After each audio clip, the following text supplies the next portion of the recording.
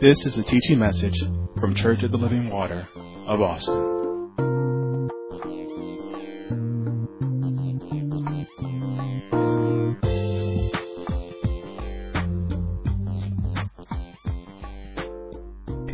Turn to the book of 2 Timothy, chapter 4.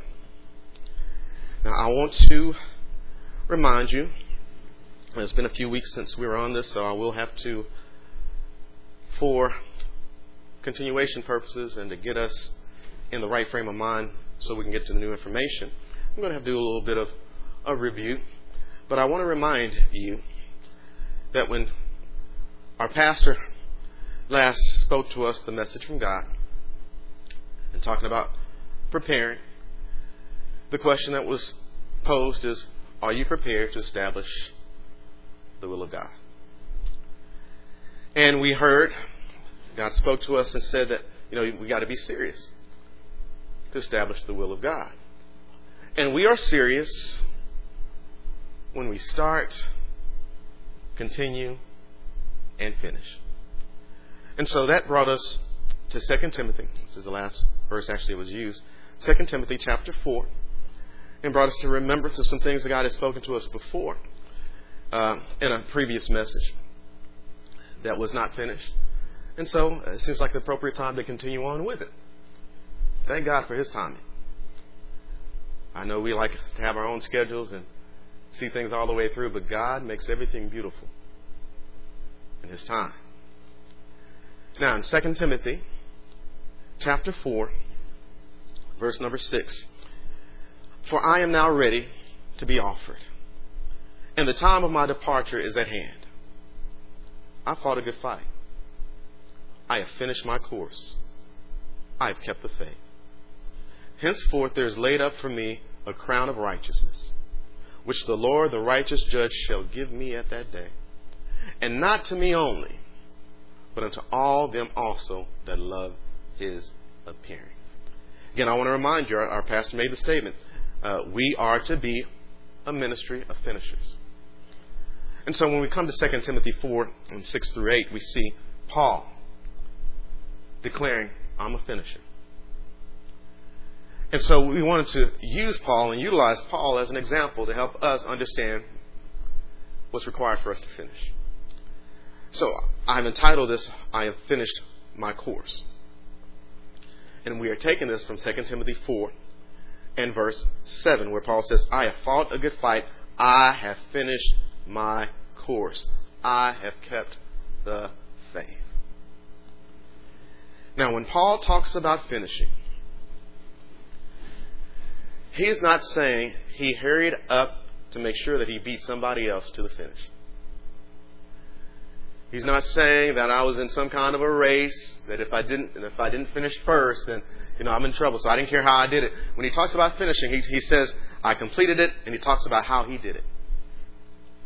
When he says he finished, he's talking about what he did. He gave it his all. He put everything he had into it. He did it with excellence.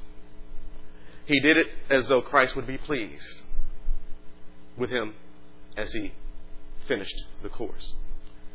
And I like what he says in verse 8, because he's been talking about himself in verse 6 and verse 7. He says, Henceforth there is laid up for me a crown of righteousness, which the Lord, the righteous judge, shall give me at that day, and not to me only. He includes us all here. But unto all them also that love His appearing.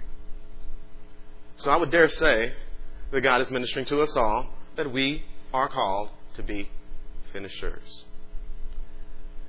Now, I want to relate to you as simply as I can the motive behind this teaching in particular. As simply as I can state it, I just want you to be functional. I want you to be functional. Simple as that. Whoever you are. And I will state this. In this teaching, you're here. You are here. And I say that because when we get the message from God that says that the essential work of this dispensation is to restore this generation. Some people said, well, I'm not of this generation, and there's no place for me. And that's not true. It's just plain not true. Someone has to do the restoring. And if you're here for a reason. You're here for a purpose. You're either one of the restorers or one of the ones that need to be restored. And, seeing as it is, in the midst of this teaching, that's why you have to be patient with it. You're going to find that there's a place for everybody. God has mapped this thing out. He has really mapped this thing out. And sometimes we, in our little world, in our small view, don't get the big picture. But God knows what He's doing. And I want to encourage those of you who are members of this ministry that you're not here on accident. You're here for purpose. God has placed you here as He has seen fit. And when we talk about these things, I want to make sure that you understand that you've got a place in God's plan. Don't discount it. Whatever that thing is, whatever God has placed in you, because I do believe it is God who's working in you, both to will and to do of His good pleasure. And you might, we'll get into it, but you might disdain it. You may not see it as a big thing, but it's a big thing. Okay?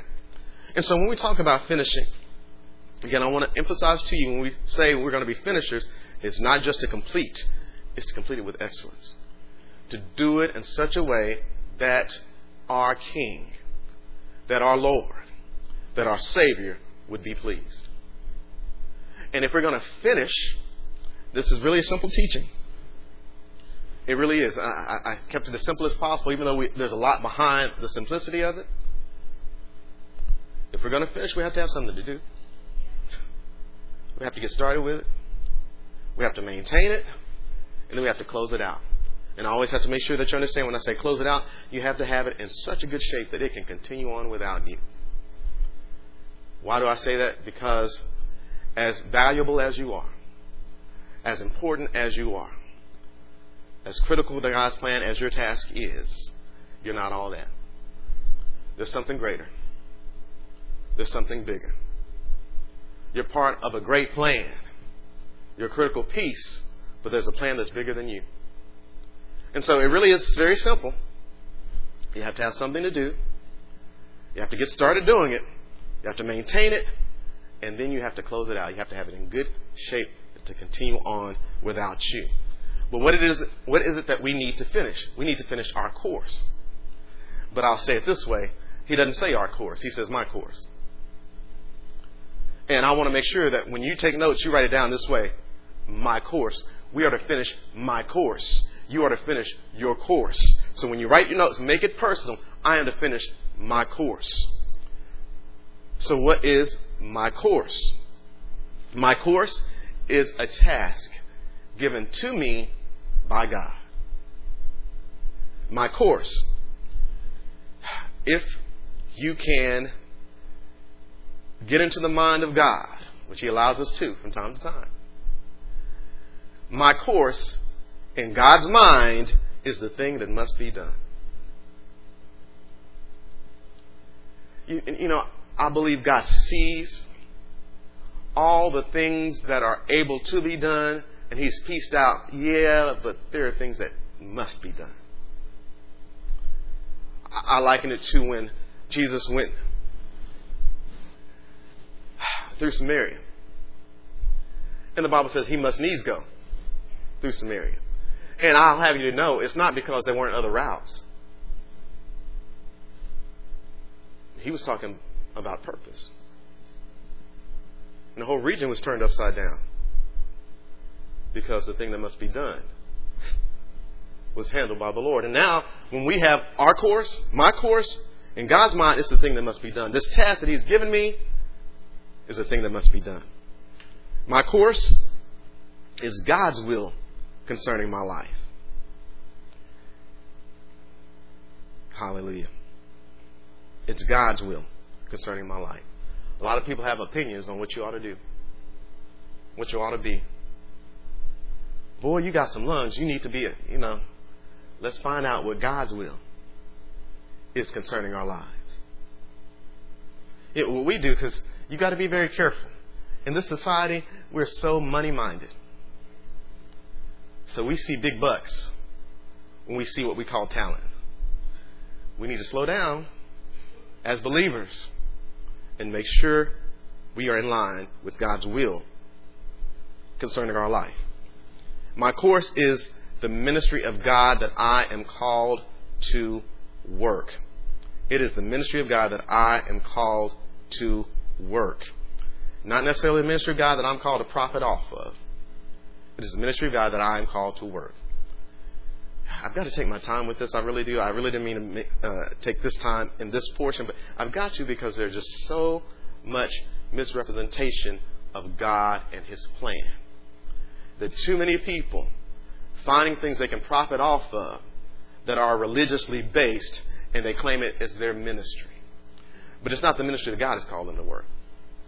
And it's not the will of God concerning their life. I don't care what you call it. You know, I heard Mr. Castile this morning talk about God-given gender. You call yourself whatever you want to. That doesn't mean God is in line with it. It doesn't mean God's okay with it. You go into a business, you put God's name on top. God's not obligated to be with that.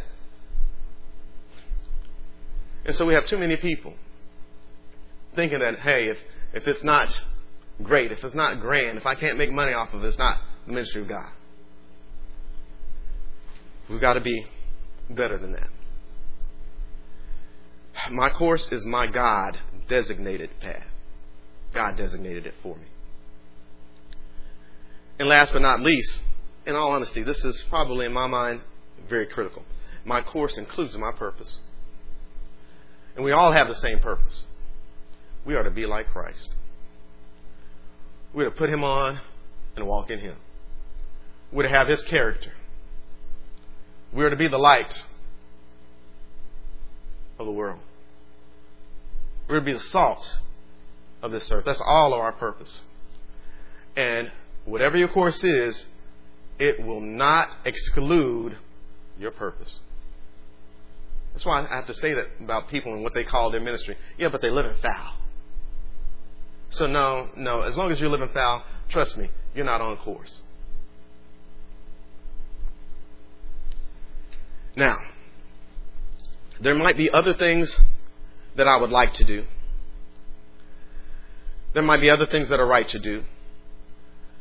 But everything's not the critical thing God has called me to do. The thing that God considers must be done. And one of the examples we looked at was when there arose a murmuring in the early church about the passing out of food. And they went to the elders, and the elders said, "You got a food problem? We're not handling it." You do that nowadays, people will get very mad at you.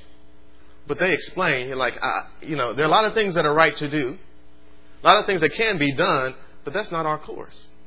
And it wouldn't be right to divert from the thing that must be done that God has given us to take care of tables. Certainly, there are those among us that we could trust with this. And can I give this to you? Because this is going to be important as we go forward. This was their preparation.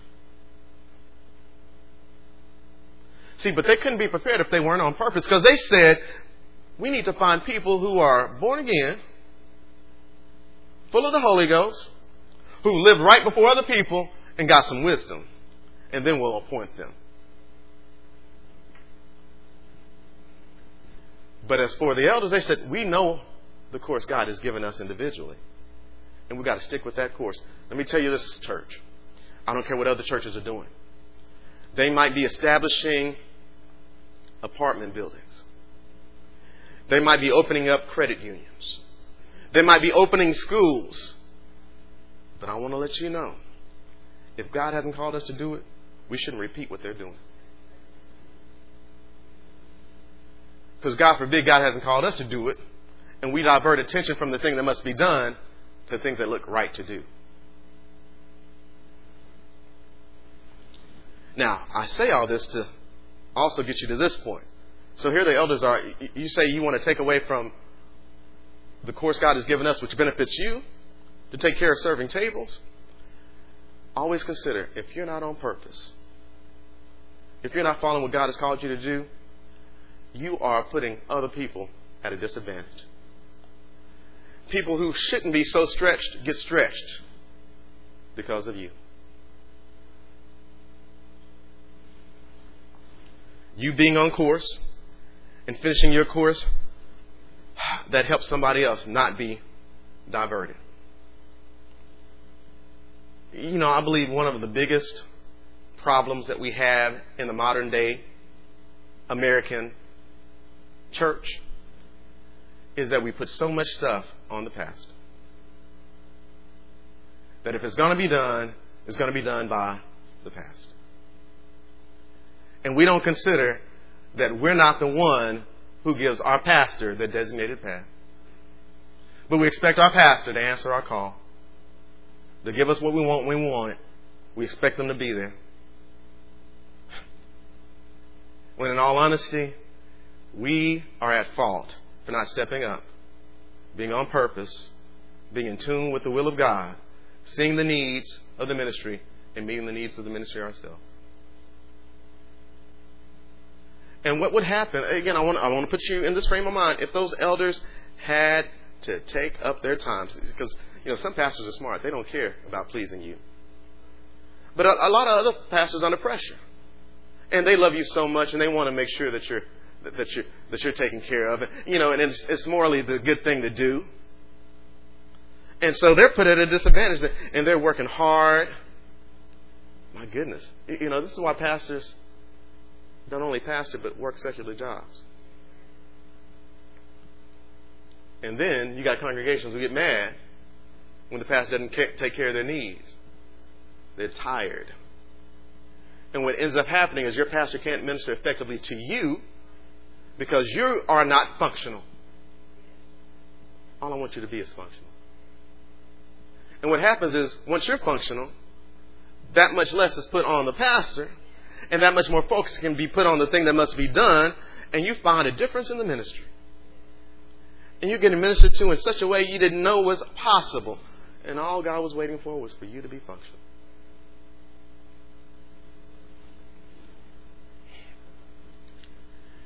And make sure you remember, everybody doesn't have the same course. So don't just try to do what somebody else is doing. Do what God has for you to do. Do what you understand God has instructed you to do. Because He's called you to do it. Now, here's one of the things that you have to understand. There's room for everybody.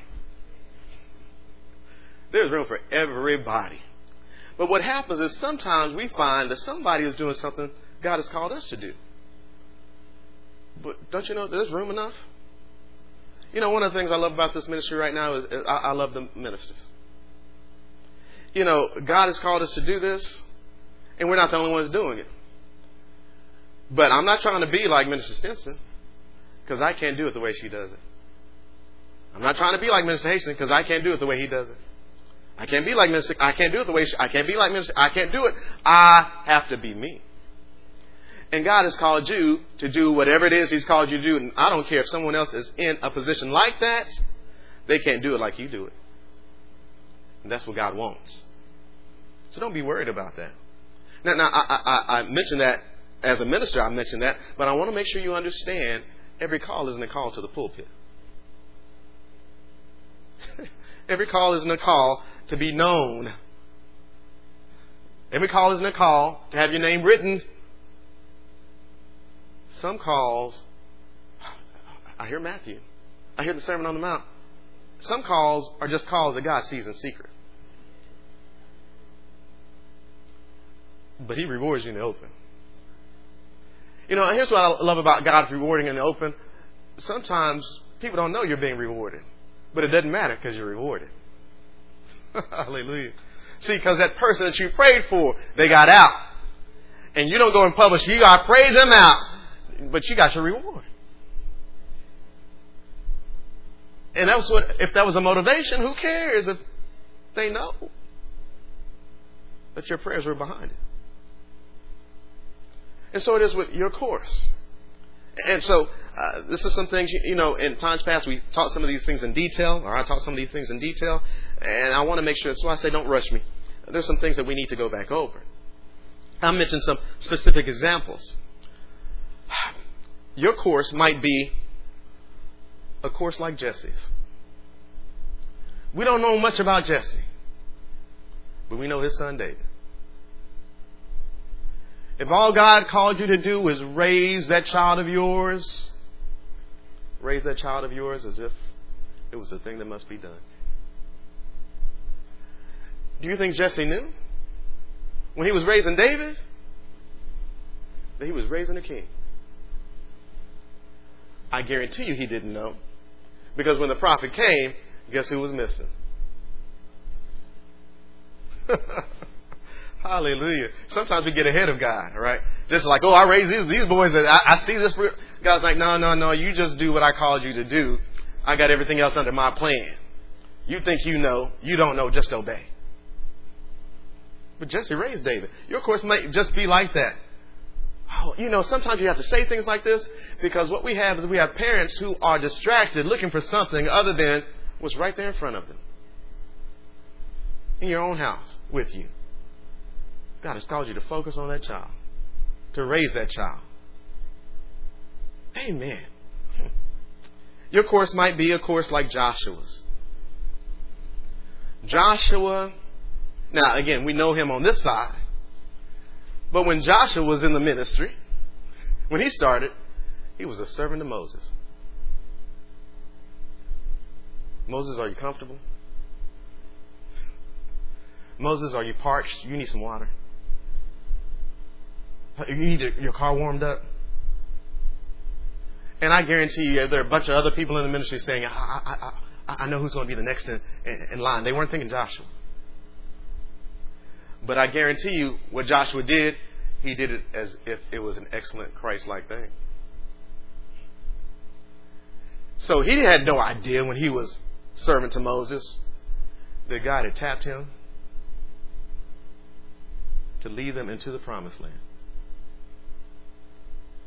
And here's the thing about it. This is what I like about it. You don't know what's coming. You stay where you are and you do the best you can do where you are. Let God handle the rest. See, because first of all, you got to be on purpose. Once you're on purpose, then God has a talent pool. Amen. Don't let the talent pool of God run dry.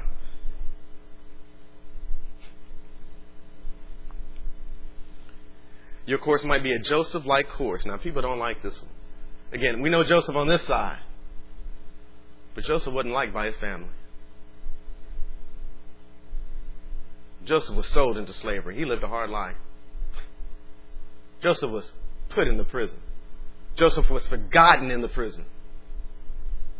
But in all of it, don't you know, God was with him. Because he was with God. And again, nobody was thinking about that. And again, as much as Joseph had a dream, he didn't know what was coming. Oh, thank God. You know, in Joseph's, I'll call it promotion, you know what God was doing? He was redeeming his people. So many times in our hard times, Joseph wasn't sitting there saying, God, get me out this. If you really are God, get me out this situation. He said, well, God, if I'm here, let me learn what I need to learn and let me shine while I'm in this. Let me show forth your glory while I'm in it. While so many of us are trying to run from hard situations, Joseph's like, well, God, you're faithful no matter if the time is good, easy, bad, or hard. Are you in 2 Timothy chapter 1? I'll mention this name. Your course might be an Onesiphorus-like course. 2 Timothy chapter 1, verse 16. The Lord give mercy unto the house of Onesiphorus, for he oft refreshed me, and was not ashamed of my shame. But when he was in Rome, he sought me out very diligently and found me. The Lord grant unto him that he may find mercy of the Lord in that day, and in how many things he ministered unto me at Ephesus, thou knowest very well. Again, I like this because Onesiphorus, you mentioned that name, like who? Did he write a book? He didn't write a book in the Bible? It's not like that. God had someone who needed refreshing. And Onesiphorus was on this course. You don't need to be behind the pulpit. Your name doesn't have to be in lights. You don't have to have your name before ministry and it doesn't need to be that at all.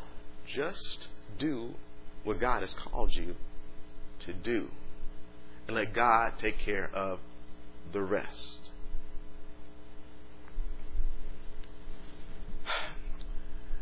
Now, you're in 2 Timothy? Yeah, we're going to spend some time. In 2 Timothy chapter 2, verse 13. If we believe not, yet he abideth faithful, he cannot deny himself. Now, I'll read this to this extent. If this is a thing that must be done, you're not going to stop God's plan by not cooperating. He's going to abide faithful. So if your course was to be a Jesse-like course, but now your children are admiring and being inspired by somebody else, God is faithful. Oh, let that simmer a little while. You're getting mad because someone else has the influence over your child. In all honesty, if you won't be faithful, God is going to be faithful. Hallelujah. One of the things that does get me, because I do believe this, and I could be wrong, and take it or leave it, but I do believe this. I believe that there are people who are members of this ministry who should be working their ministry, who should be where I am right now. But they're not. And I believe some people get mad. And I will be honest with you, I really don't care. But instead of getting mad at somebody for being in a position you should have been in, God's faithful. That's the end of it. When you have your conversation with God and you lay it out before God, you're going to hear this at the end of it. God's like, if you're not faithful, I am. And where would you be if I wasn't faithful? See, that's turning your mourning into dancing. See, if I wasn't faithful, I'd be done with you. But He's not. Glory to God. I just want you to be functional. And also, remember, your course, just like we said, you being on course helps other people out. Your course is dependent on other people being on their course. See, because when Christ ascended upon high, He led captivity captive. And He gave gifts unto men. He gave some apostles, some prophets, some evangelists, some pastors and teachers. Why? For your perfecting, for the work of the ministry, for your edifying, for the edifying of the body of Christ, till we all come unto the unity of the faith, unto the measure of the stature of the fullness of Christ. See, when our pastor's on course, we all benefit. I'll have you know right now, if we didn't have pastor on course, I wouldn't be on my course. I can say that unequivocally. And I believe if I were to take a poll of all those who are working their ministry, they'd have to say the same thing. I didn't know what was in me. I didn't know there was a course I needed to worry about. I didn't know God wanted me in the service.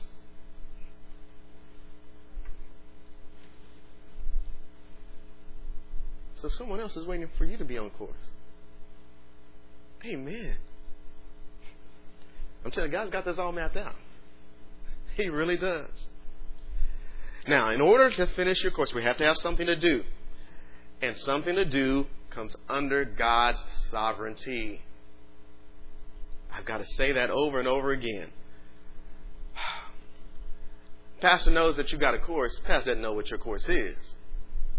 Unless God says, this is their course. But I have you know, most of the times that won't be the case. And if Pastor does know, it's going to be in confirmation of what God has already spoken to you. And when God gives you something to do, here's where you can pretty much, well, let me say it this way. When God calls you to do something, most of the times you won't feel so comfortable entering into it. You'll be like, me? Here's what you got to remember in those times. His grace is sufficient. Because again, here's the other thing you need to remember. You ain't all that. He wasn't looking for someone. Who's all that? Oh, you're all that. No. He's looking for his talent. Who's on purpose? Who's on purpose? Because if you're on purpose, I can trust you with my grace. His grace is sufficient. You just have to be faithful. That's all you got to be. You just have to be faithful. And the only ambition you should have here is to please God fully. Let me say that again. The only ambition you should have here is to please God fully. I say that because in the church, we get in our own environment and we start admiring and desiring certain positions.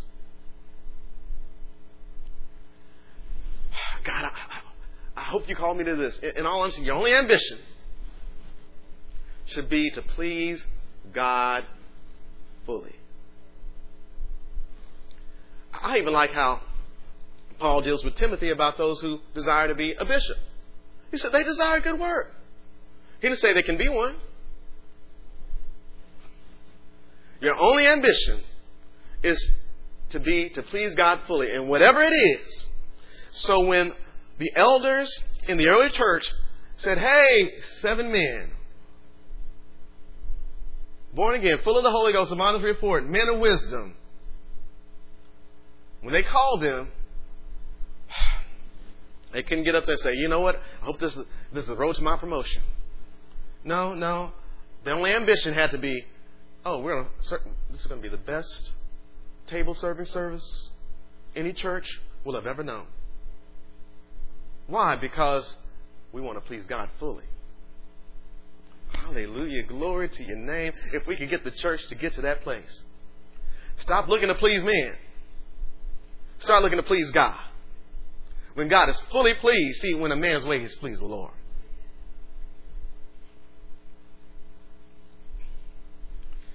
Hallelujah. We so often want to please those who look like they're in charge. But there's only one authority. And that's why we call him God. We just need to please him. I hear David dealing with Saul. Saul looked like he was in charge, but David said, I'm going to please God. And guess who came out on top at the end? The one who pleases God. Your only ambition, don't look for a certain position. Look to please God in whatever it is that is in your hands. Please him fully. But because I can't give you what God has called you to do. I can't give you something to do that's in God's sovereignty. But whatever it is that is in your hands, make your ambition to fully please God. You know, that keeps you out of trouble. So we have to get started if we have something to do. And in order to get started, I told you that God has told us, before we can get started, we've got to be prepared. There's pre-start. There's preparation that has to be done. Here we are, 2 Timothy chapter 2, verse...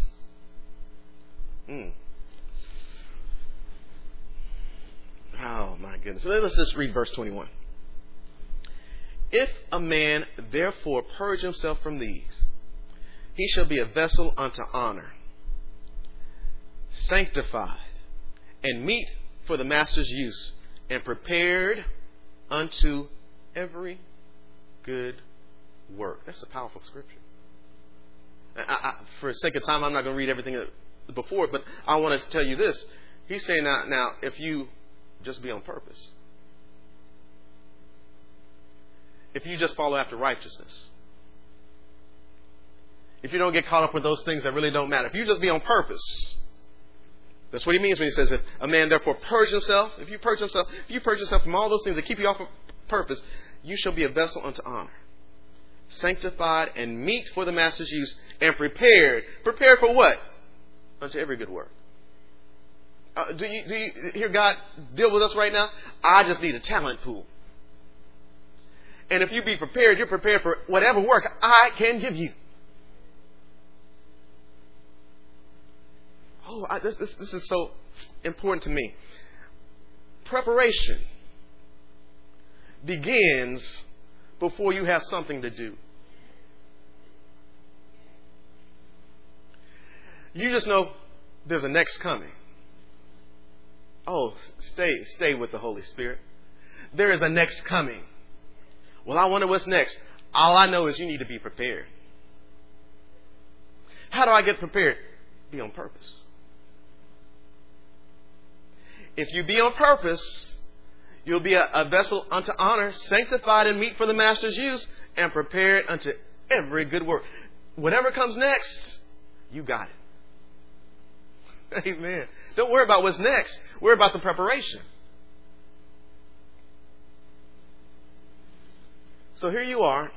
You don't know what's coming next. You in your mind might think, I don't even know what now is.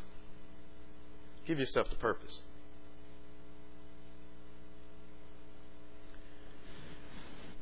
Now, I'm telling you, everyone's going to find themselves in this somewhere.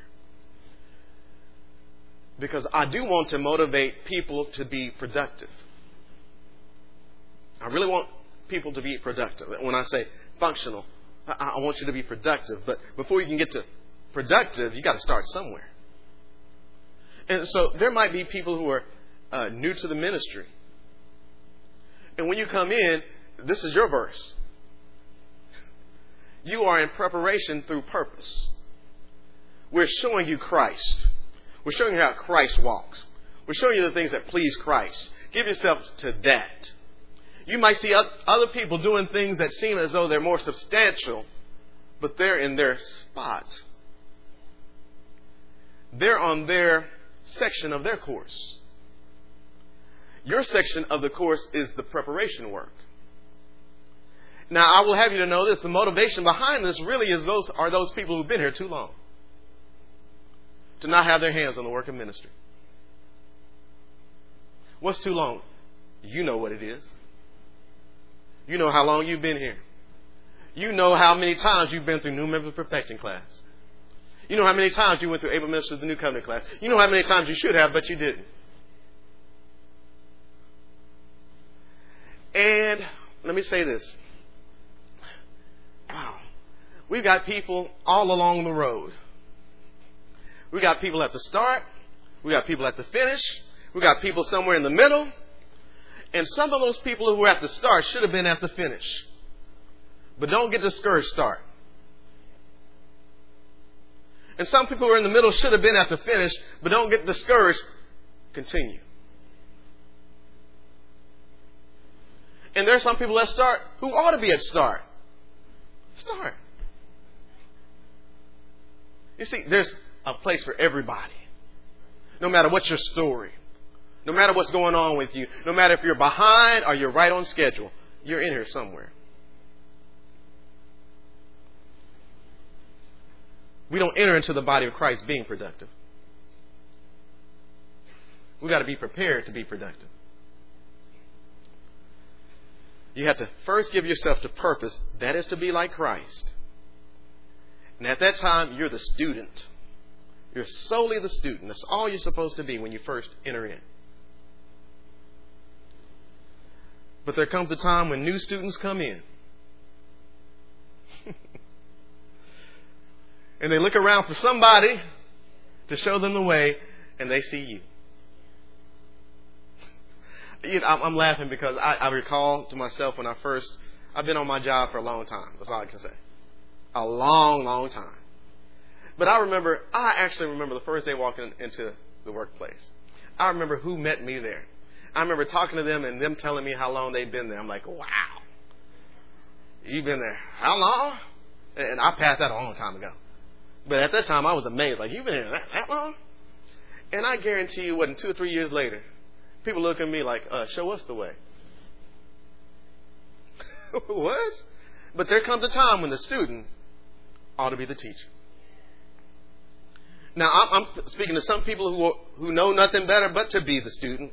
And I'm talking to some people who should have been to teacher level, who aren't there yet. God's not done with you. God's not through with you.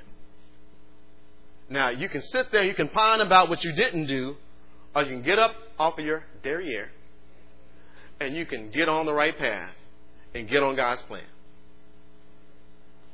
I present before you this day, life or death, blessing or cursing. I'm going to tell you, choose life.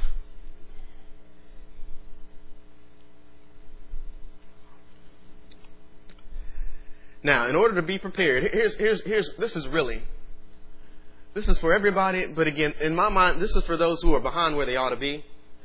In order to be prepared, this is what we concentrate on. You need to settle those issues.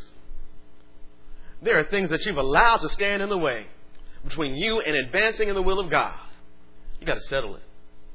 You've got to settle it. Get rid of the things that are weighing you down. Again, this is for everybody. See, we've got to lay aside the weight and the sin that does so easily beset us. Each and every one of us has to do this.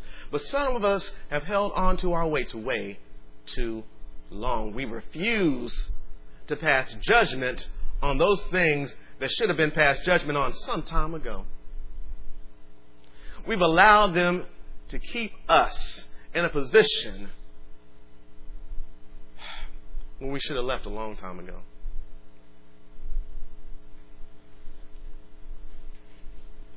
This is getting rid of the things that interfere.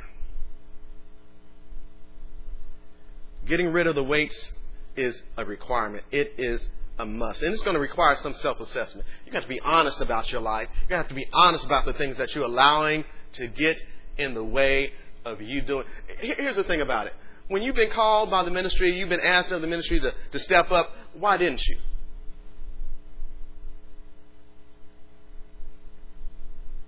Somewhere along the line, there are weights that prevented you, you say, from being fully invested.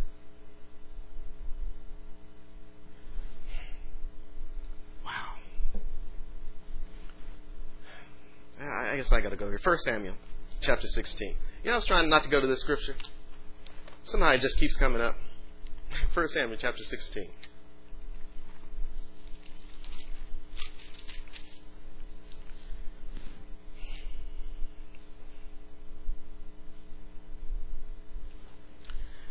Verse 1, and the Lord said unto Samuel, How long?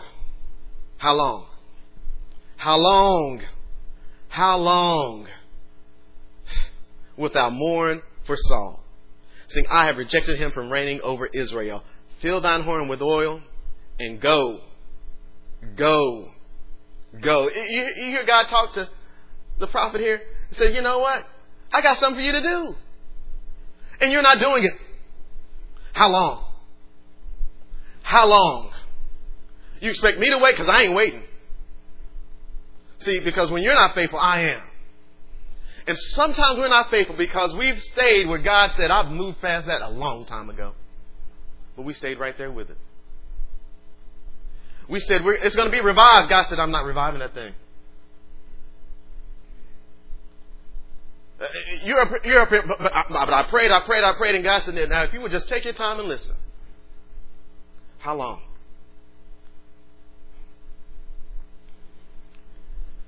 Go, I will send thee to Jesse the Bethlehemite. See, because Jesse's on purpose. For I have provided me a king among his sons. See, he has given me a talent pool to work with. And though this present king is not cooperating with me, I abide faithful. And there's a thing that must be done. Are you going to do it? That's God's question to Samuel. He's saying, now how long? Because I'm going to get it done, with or without you. And there's no doubt. Samuel said, you know what? That's long enough. God, you said the word. That's all I need. Let me move forward. I hear God saying that to some of us. How long? How long?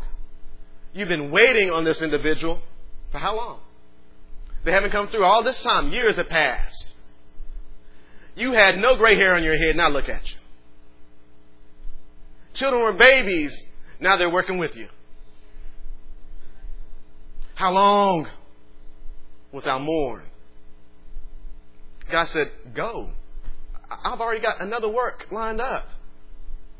You know, here's the thing about it. It's not that God didn't love God didn't love Saul. God loved Saul. God cared for Saul. God wanted the best for us. God wanted more for Saul than Samuel wanted for Saul. That's why one of the things we said is we need to learn to divest. See, because we pour so much of our life into things that aren't going to change. And we keep pouring our life into these things that aren't going to change, waiting for them to change, and they keep disappointing. Yeah, but this next time, God is like, how long? Cut your losses. You poured enough of your life into it.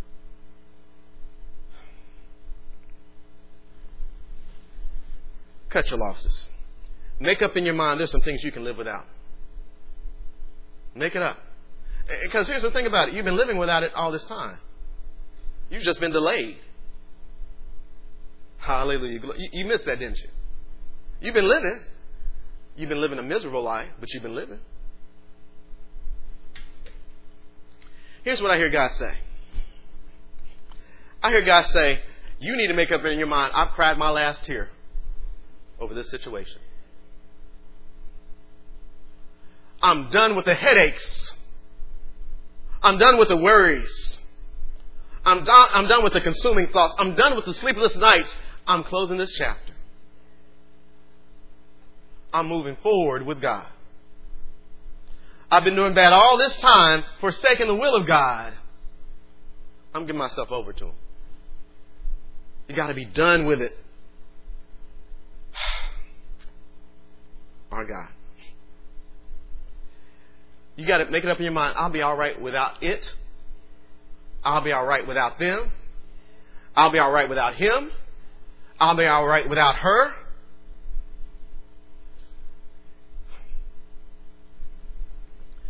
I'm not even going to check up on them. Hallelujah. If you ever want to stop following somebody, now's the time. I'm going to stop asking about them. Hallelujah. Glory to your name. God knows who He's talking to. You invested so much in this, so much in that, so much in this dream, so much in that endeavor, so much in this individual. And God has been standing there saying, how long? How long? See, there's sometimes when God speaks, it just gets me what He says. How long? That's God talking. How long? You can hear the weariness in the words. How long? Settle it. This has been a weight for you. You've allowed it to keep you in a place you should have advanced from. You haven't started it because you've been waiting on this weight. Settle it.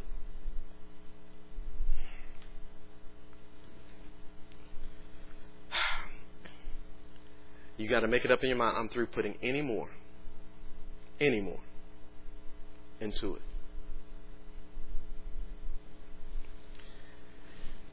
And that's got to be established in the heart. You got to establish in your heart. Because if it's not in your heart, the example we used was a rich young ruler who ran to Jesus.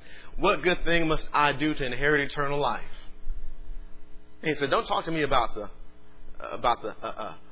law, because I've done the law. Jesus was like, yeah, but something's got your heart. Oh, what an example. Something's got your heart. He said, now, I need you to sell what you have. And he's like, wait a minute. He just identified the weight. You have counted your pursuit of riches as more valuable than what I have for you. So in other words, you forsake eternal life for that thing. No, I wouldn't. Yes, you did. See, he points those things out. Like, what? No. You put this thing before God. You put this thing before what God has for you. You put this thing before God's plan. But you sit up here and say, oh, yeah, now I'm remembering the message that God gave us or our pastor. You're not serious. I am. If you don't get started, you're not serious. But this, see, that's your weight. You need to settle it. You need to get rid of it. No, it's in your heart. We're not talking about the individual.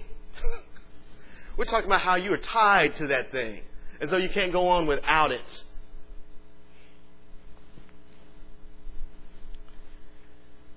Paul learned to count some things as losses. He said, all these things that had my heart, I count as but dung. I found something more excellent.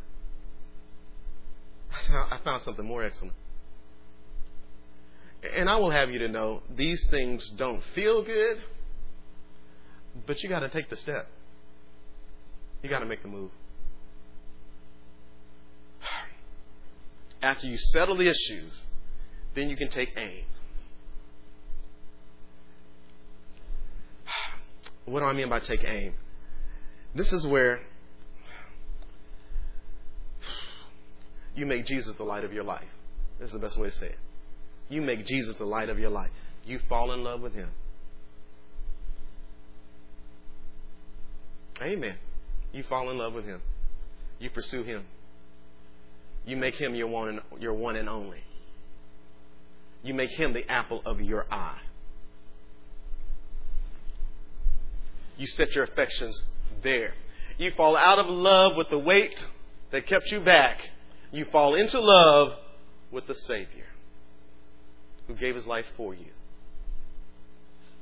And I don't know about you, but on Wednesday night, when we entered into Matthew chapter 6, don't you hear this? Don't you hear? He says, why are you worried about doing honors before men? Focus on the kingdom.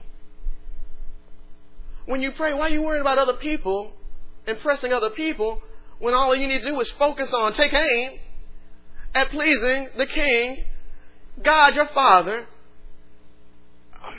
Why is it that you are concerned about fasting and looking like you fast before men, when all you need to do is take aim, focus on, why don't you worry about pleasing your Heavenly Father? Oh, and then he goes on to say, lay not up for yourselves treasures on earth, where moth and rust corrupt. Thieves break through and steal. Lay up for your treasures not before men. Lay up for your treasures things in heaven. See, you don't hear that? That's what I hear. I hear the King tell us, you need to set your aim.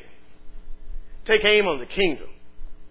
He says, don't worry about what you're going to eat, what you're going to drink, wherewithal you shall be clothed.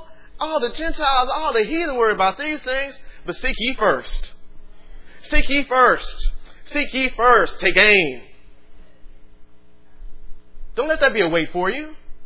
Don't let what people think be a weight for you. Don't let impressing people be a weight for you. Set your affection on things above. I'm telling you,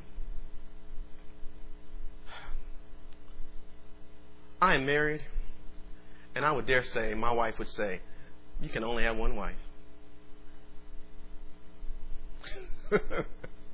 And if she were to ask me, I'd tell her, you can only have one husband. Hey, I can't have you with a boyfriend. You can't have me with a girlfriend. It doesn't work. This is an exclusive relationship. See, because I'm clearing the way, I'm getting rid of the interference, so that there's no more black books. There's no more me following after somebody else on social media. There's no more me with somebody else's number in my phone. This is an exclusive relationship. Because as soon as I can get them out the way, as soon as you can get those others out the way, we can focus one on them. And the more I fall in love with you, the less I care about all the other stuff. See, all this is preparation.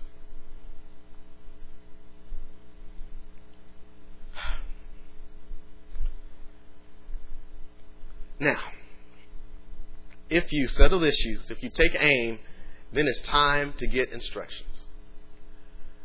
And without instructions, we said, the best you can do is be a poor imitation. And I really do believe this. I believe this is where a lot of our, you want to be nice.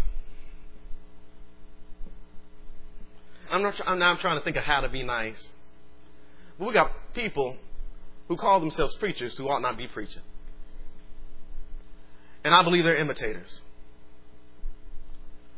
I believe they wanted to try to emulate somebody else's success and step behind the pulpit. Oh, I want to call names, but I won't.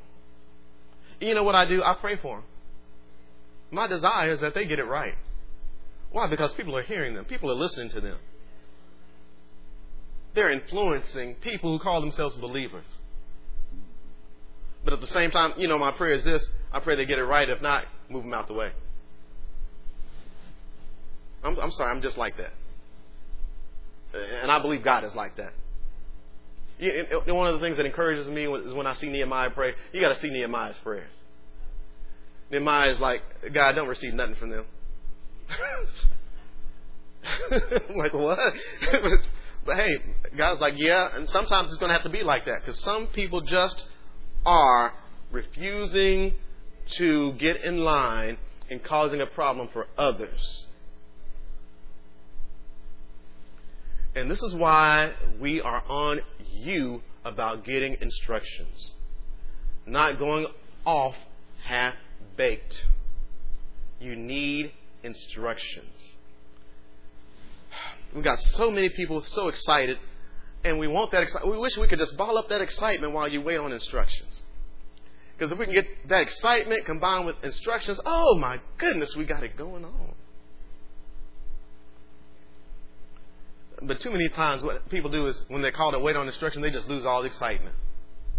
Hey, don't drop that. No. It's, you've got to have this mentality. Oh man, I'm getting instructions. All this stuff that's been bottling up in me, all this stuff that's been shut up like fire in my bones is about to come out. And it's going to come out effective.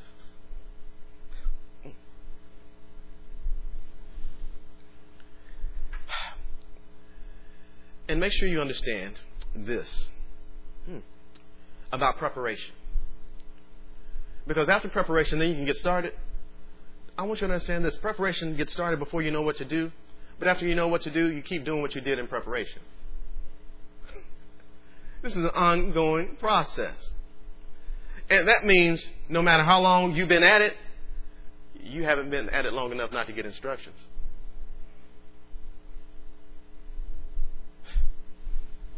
Amen. Okay, how long you've been doing it, you can still receive instructions. And it doesn't always have to come from somebody who's older than you. It doesn't have to come from somebody who's been in your area as long as you've been or longer. It could be somebody brand new God speaks through. But you don't know enough to go forward without getting instructed. And you're not so seasoned that you don't need any more instruction. And then, here's where we left off. It took me a while. I told you don't rush me. And I appreciate it. Thank you so much. Y'all were so good. That's why I love Church of Living Water. All right, so you've gotten all the preparation done. You've done the pre-work, right? You now prepared unto every good work. You've given yourself unto purpose. You settle the issues. You've taken aim. You're taking focus. Again, let me remind you. And we'll get there, but after you get started, you don't stop the preparing. Well, sometimes you have to say those things. Because some of us, we think we get an assignment, we can stop everything else we were doing before. Now I've arrived. No, that's not the case. It's time to get started, all right? You got everything in order. It's time to get started. Look at this in 1 Timothy. 1 Timothy chapter 1.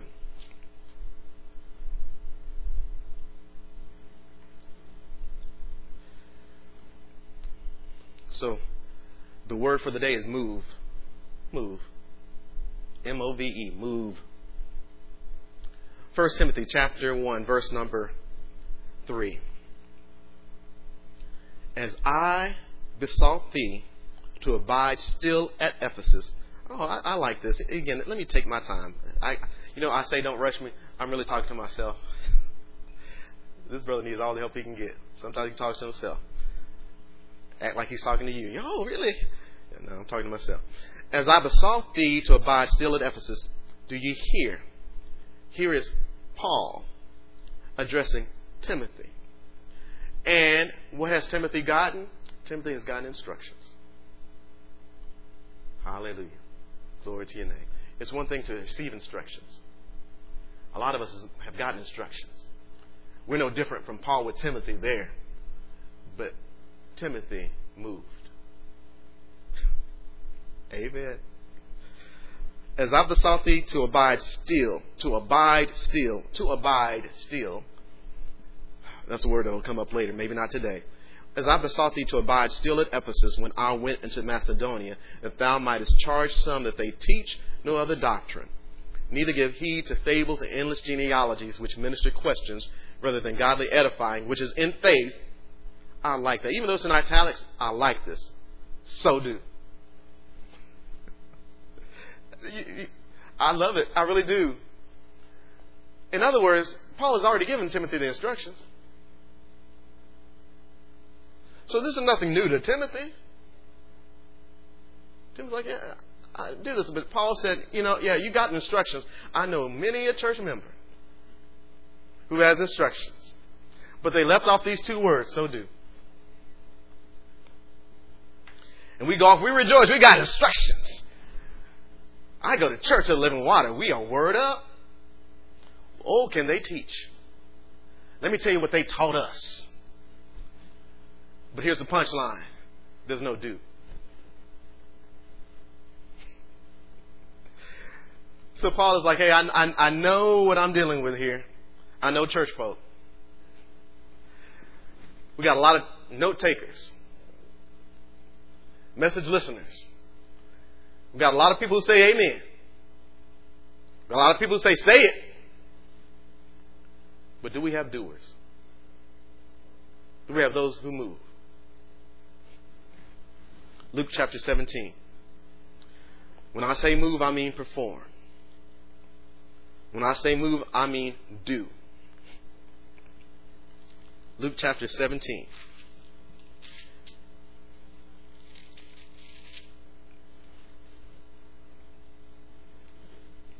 Verse 11 through 14. And it came to pass as he went to Jerusalem that he passed through the midst of Samaria and Galilee. And as he entered into a certain village, there met him 10 men that were lepers, which stood afar off. And they lifted up their voices and said, Jesus, Master, have mercy on us. And when he saw them, he said unto them, Go, show yourselves unto the priests. And it came to pass that as they went, they were cleansed. Don't you see it? Don't you understand it? They couldn't just stand there. They had to go. And as they went, when they put their actions behind the instructions that they were given, then they were cleansed. And so we came to this conclusion. The blessing is in the obedience, not in the contemplation. Not in the notes review, and you ought to review. Not in the taking notes, and it's good for you to take notes. But the blessing is not there in your lap. The blessing is not there on live stream of Facebook. The blessing is not there when you go to whatever instrument you use to go and watch whatever it is that you watch that has the word contained in it. The blessing is when that word gets in you and you move.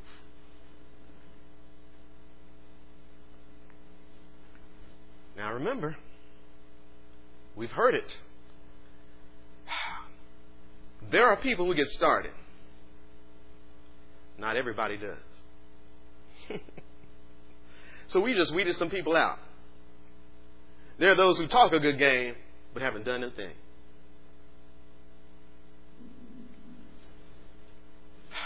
The blessing is in the obedience, not in the contemplation. And having the instruction is good. It is necessary. It is necessary.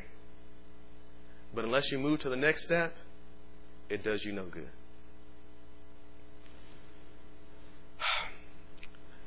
We'll probably finish up here. 1 Kings chapter 18. I have not finished review, but that's okay. 1 Kings chapter 18. But I believe it will help us move smoothly into next week. 1 Kings chapter 18. Verse.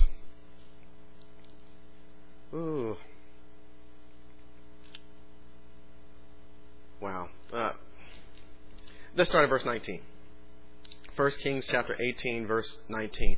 Now, therefore, send and gather to me, this is the prophet Elijah talking, all Israel unto Mount Carmel, and the prophets of Baal 450, and the prophets of the groves 400, which eat at Jezebel's table.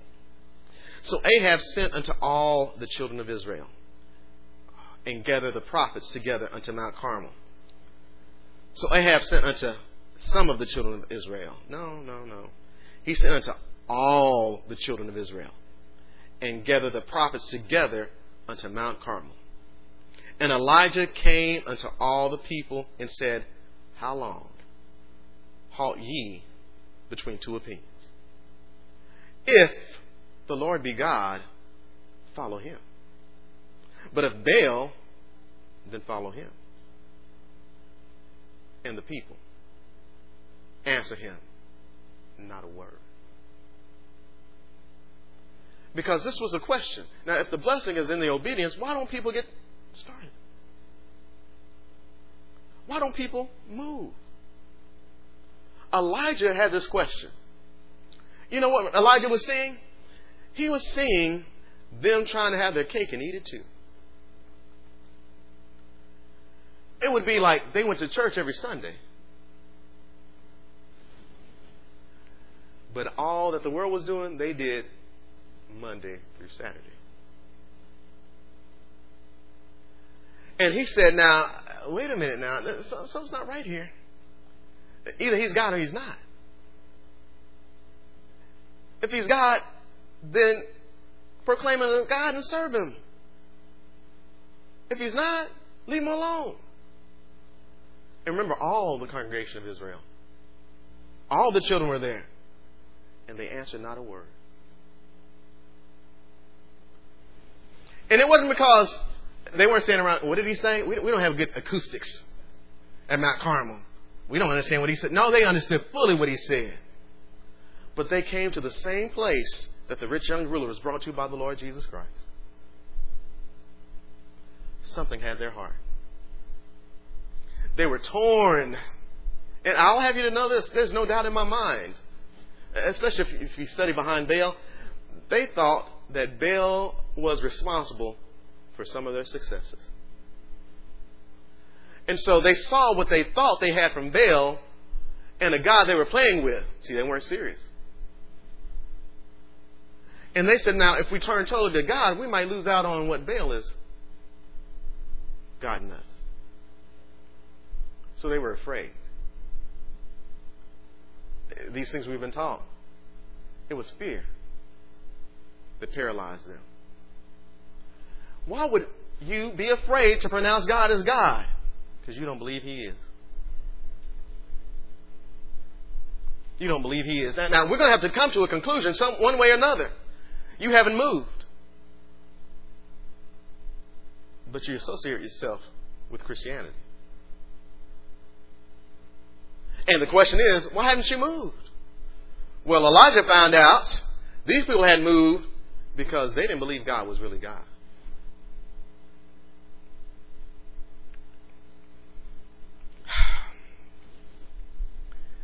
The first thing we need to settle is that He is.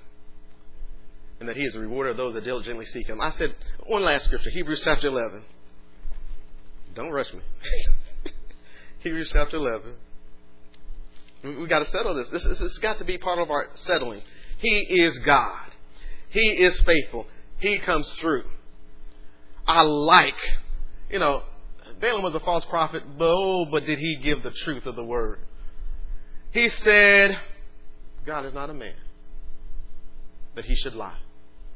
Hath he said it, shall he not do it? Hath he spoken, shall he not make it good?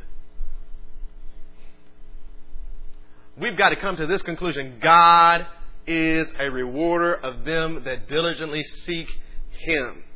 These things we need so that at the time that we drop the weights, as we leave those things that we thought we trusted in behind, we have to be convinced, like Moses was convinced.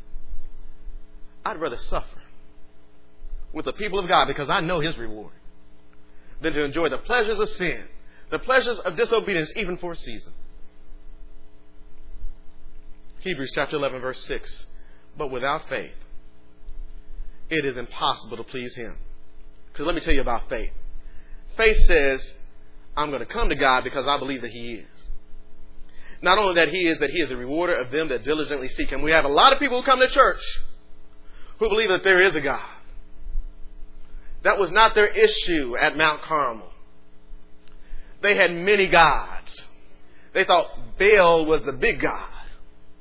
And so they had other gods along with Baal, but they thought Baal was the big one. We've got many people who come to church and use the name of the Lord Jesus Christ, talk about God the Father, but they believe that their job is it. They believe their bank account is it. They believe their spouse is it. They believe their child is it. They believe that there's a God, but they don't believe he is.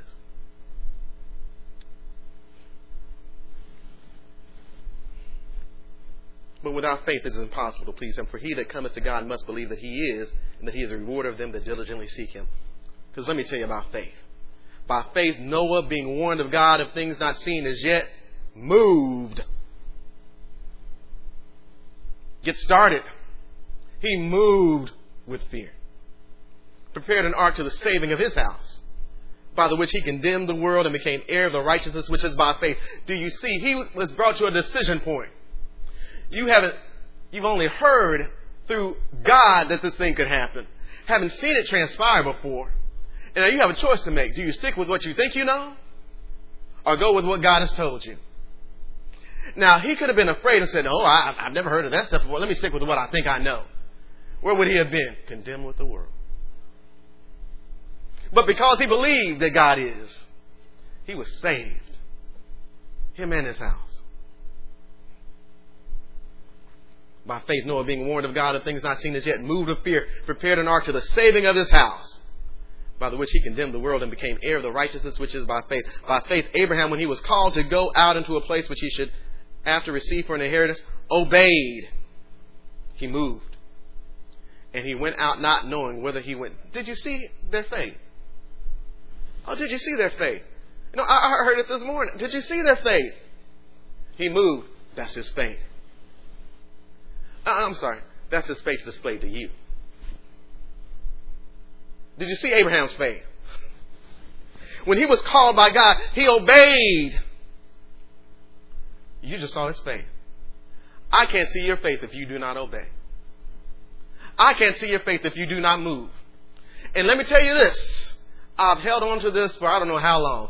If anything is true, if anything is valid, there will always be evidence. The absence of evidence signifies there might be an absence of what you think is true. I believe that he is, but you haven't moved. You haven't obeyed.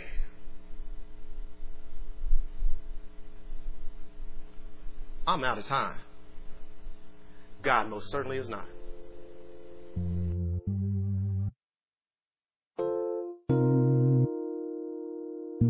This has been a teaching message from Church of the Living Water at Austin. For more information about our ministry, please go to our website at livingwateraustin.net.